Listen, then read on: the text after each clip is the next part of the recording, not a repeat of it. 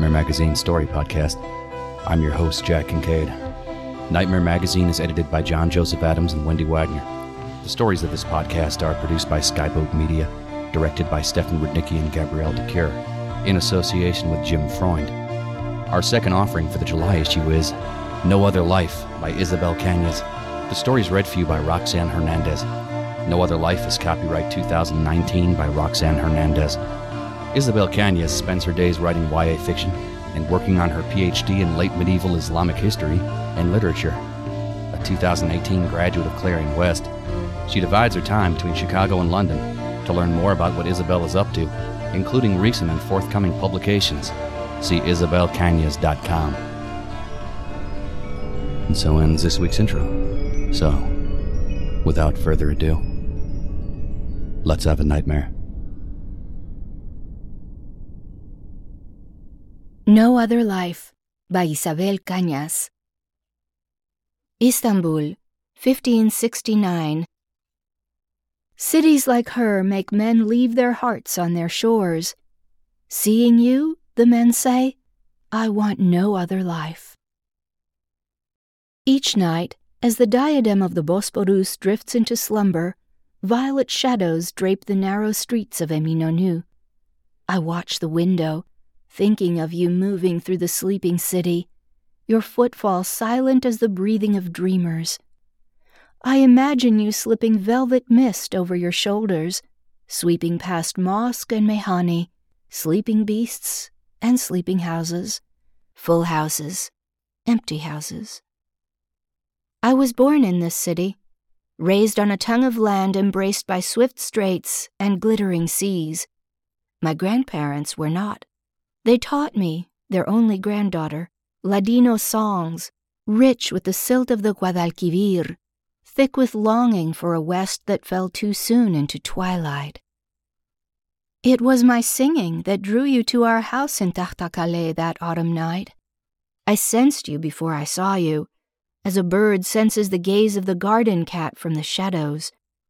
I was drawn to the door, unlatching it with slow hands so as not to wake my grandmother. It was dark. I saw no one, and yet the raised hair on my arms, on the back of my neck, told me someone was there. My breath died in my throat. Won't you invite me in? Your Ladino was old, throaty and smoky as frankincense.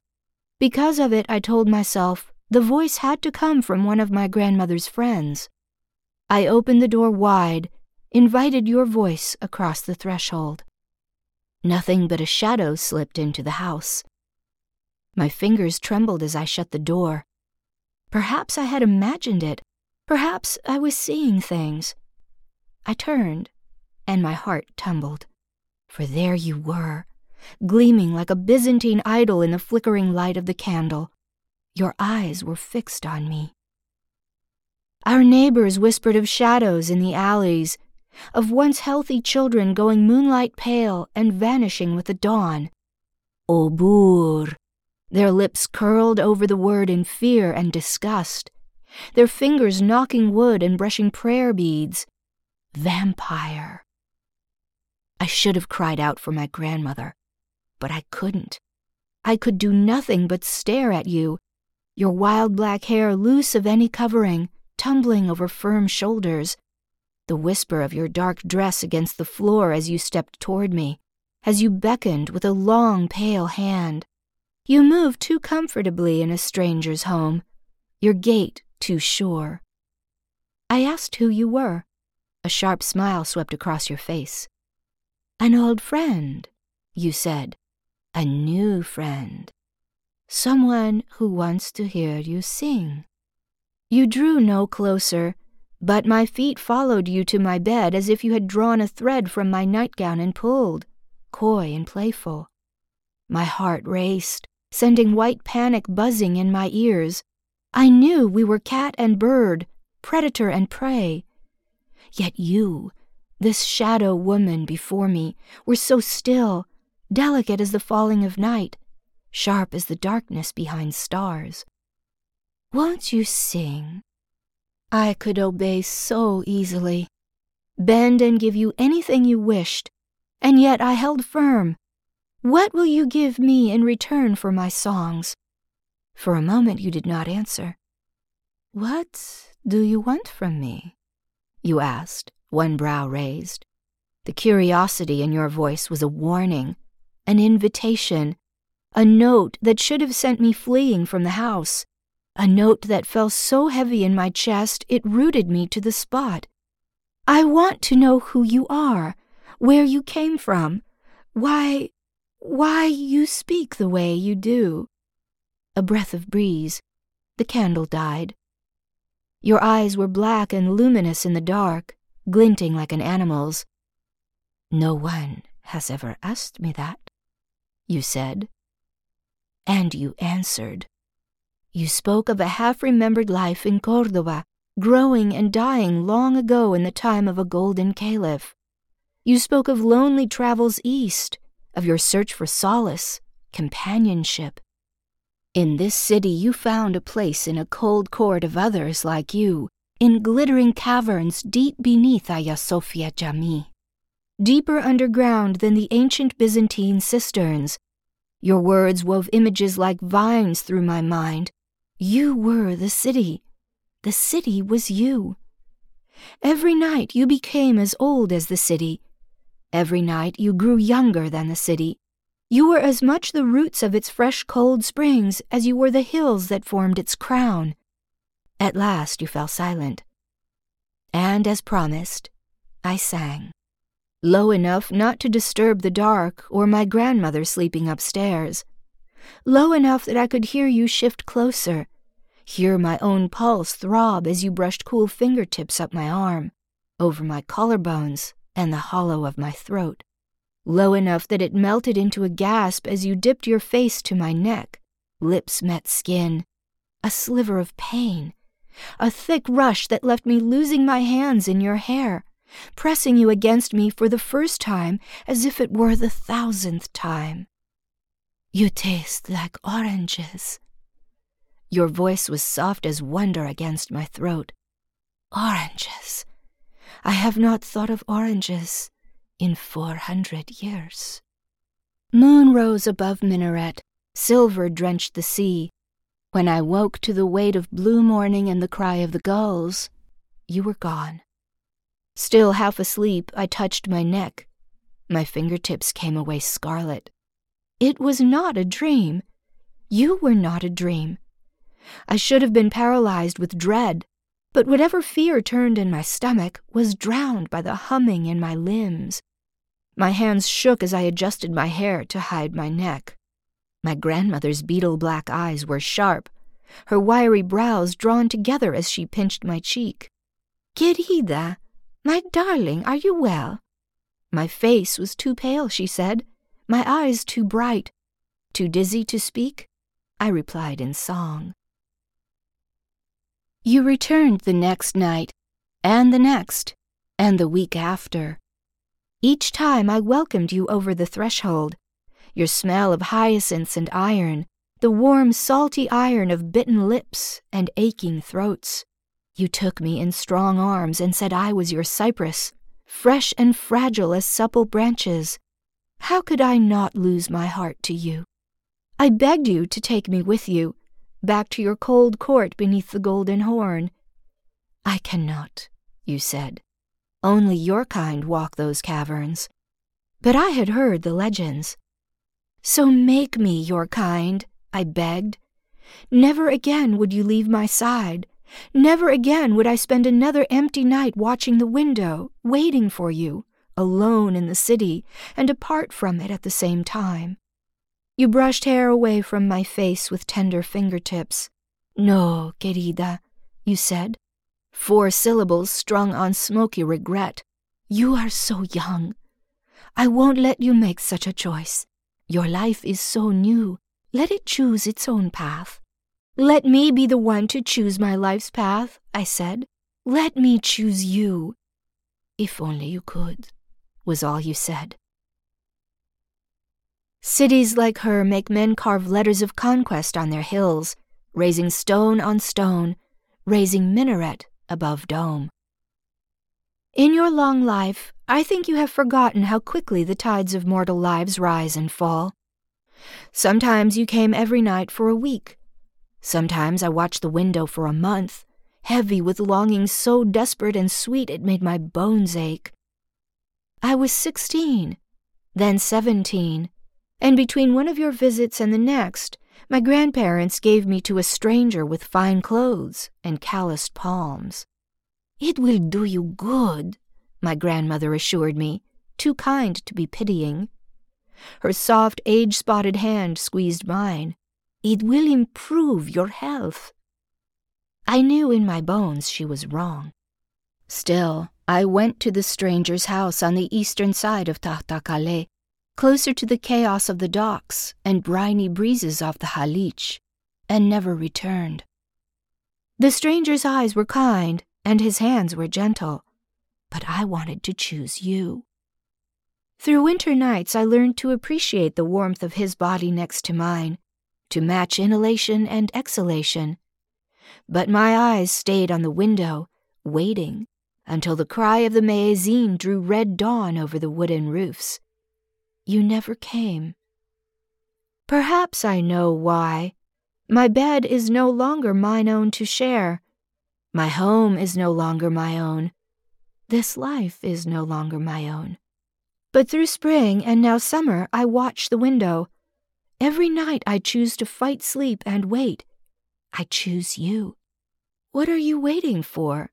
the stranger asks. I hear a roll of distant thunder, the crack of stone on stone, of a storm that will never break over the city. I do not know if he can hear it too, or if, like your stories of cold courts and the smell of your hair, it might be all a dream. Rain, I lie. Cities like her make men pass verses from hand to hand, throat to throat, until morning bleeds golden over the hills of Üsküdar. Seeing you, they say, I want no other life. It is said this city was the apple of Fatih's world. It is said she was the apple of a caliph's eye long ago. I know I will never see you during the day, but I dream of you as I leave the Grand Bazaar, as I sink my teeth into sun-warmed Rumelia apples, as taut flesh splits and gives, as juice slicks my lips and chin. Sun beats down on the veil over my hair. I should return to Tahtakale, but I am so close to the Hagia Sophia Jami. I walk towards the Byzantine cisterns and pace the ground above where you told me cold courts glitter. Are you there, beneath my feet? As the sun sets, I think of the drip of water, of cool walls and your cool hands against my skin. I turn back as night falls, dry and itchy as wool. The tightly stacked wooden houses of Tahtakale moan in the strong wind from the west, their shutters straining against hinges, the dark offering no reprieve from the heat. I sense eyes on my back. The hairs on my arms stand on end. I whirl. There is nothing but shadows, nothing but darkness. The low breeze tugs my skirts, beckoning me back to the stranger's house. I hesitate. Perhaps you are there, melting into the night. But perhaps it is nothing at all. Cities like her make men lay their lives in their ashes, even as match is set to kindling, even as she folds in on herself with sighs and sparks. Seeing you, they say, I want no other life. That night, when the stranger shakes me awake, the diadem of the Bosporus is already studded with live embers. Fire devours the tight alleys of Eminönü, sweeping past mosque and meyhane, cries of beasts and cries of houses, empty houses, full houses. We tumble across his threshold, wet cloths covering our heads and faces, into the inferno. The buildings uphill of ours collapse in on one another, filling streets with waves of oven-hot air and shrieks. For a moment I cannot move. I was born in Tahtakale. I lived all my life in here. Never again will I walk its dusty streets, smelling its sun-warmed roofs, listening to the jumble of dialects from every corner of the empire. Tahtakale will be my grave. The stranger is shouting. He grabs my upper arm and takes off at a run, wrenching me through the hot bodies filling the street, over burning wood, over burning flesh. Through the chaos, through the cries, I sense you before I see you. I know you are there the moment my hair stands on end. The roar around me fades, and we are cat and bird, predator and prey. I know you are there, and even though the inferno is alive, a demon with ravenous white arms reaching ever farther with each sweep of the wind from the west, I stop running. The stranger's hand slips from my arm. He is lost to the bodies pressing forward. Gone. Sweat pours down my neck as I turn and squint against the blaze. You are there, a shadow silhouetted against red rippling heat. One moment you are far, the next you are at my side. Nothing else exists as your arm snakes cool around my waist, as your lips brush my face. I thought I lost you. I thought I lost you, you say. Take me with you. My throat is dry as kindling. My face aches with each wave of heat from the burning buildings behind you. Tahtakale is haze and flames, and the screams of horses in the distance. This life is gone. Let me choose you. A long moment passes. Then determination sets your beautiful face ablaze. Your wrist meets your mouth. White teeth flash long and sharp as you sink them into your flesh. Darkness pours forth, dripping down your sleeve. Your wrist meets my mouth. Iron and salt slick my parched, cracked lips. The taste of a new life. Drink, you breathe. Then we run. I obey. Sighs like yours make me leave my heart on your shore. Tasting you, I want no other life.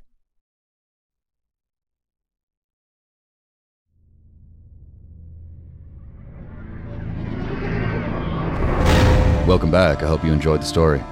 Please consider making a stop at our website at nightmare-magazine.com. If you'd like to help spread the word about the Nightmare Magazine podcast, go to iTunes, find the Nightmare Magazine podcast, and leave a review or rating there. Nightmare Magazine is published by John Joseph Adams. If you haven't already subscribed, check out our many options at nightmare-magazine.com/subscribe. The stories of this podcast are produced by Skyboat Media, the most respected independent audio production team on the West Coast. They are headed by the Audie and Grammy award-winning narrators Stefan Rudnicki and Gabrielle DeCure. You can check out Skyboat Media's website at skyboatmedia.com. Post-production is in association with Jim Freund. Music and sound logos are composed and performed by yours truly, Jack Kincaid. There's other ways you can be notified of new Nightmare Magazine content. You can subscribe to our free monthly newsletter RSS feed, follow us on Twitter, or like our Facebook page. If you visit nightmare-magazine.com and click on this month's editorial, you'll find links to all of our social media pages. This podcast is copyright 2019 by Nightmare Magazine. Thanks for joining us. Sleep tight.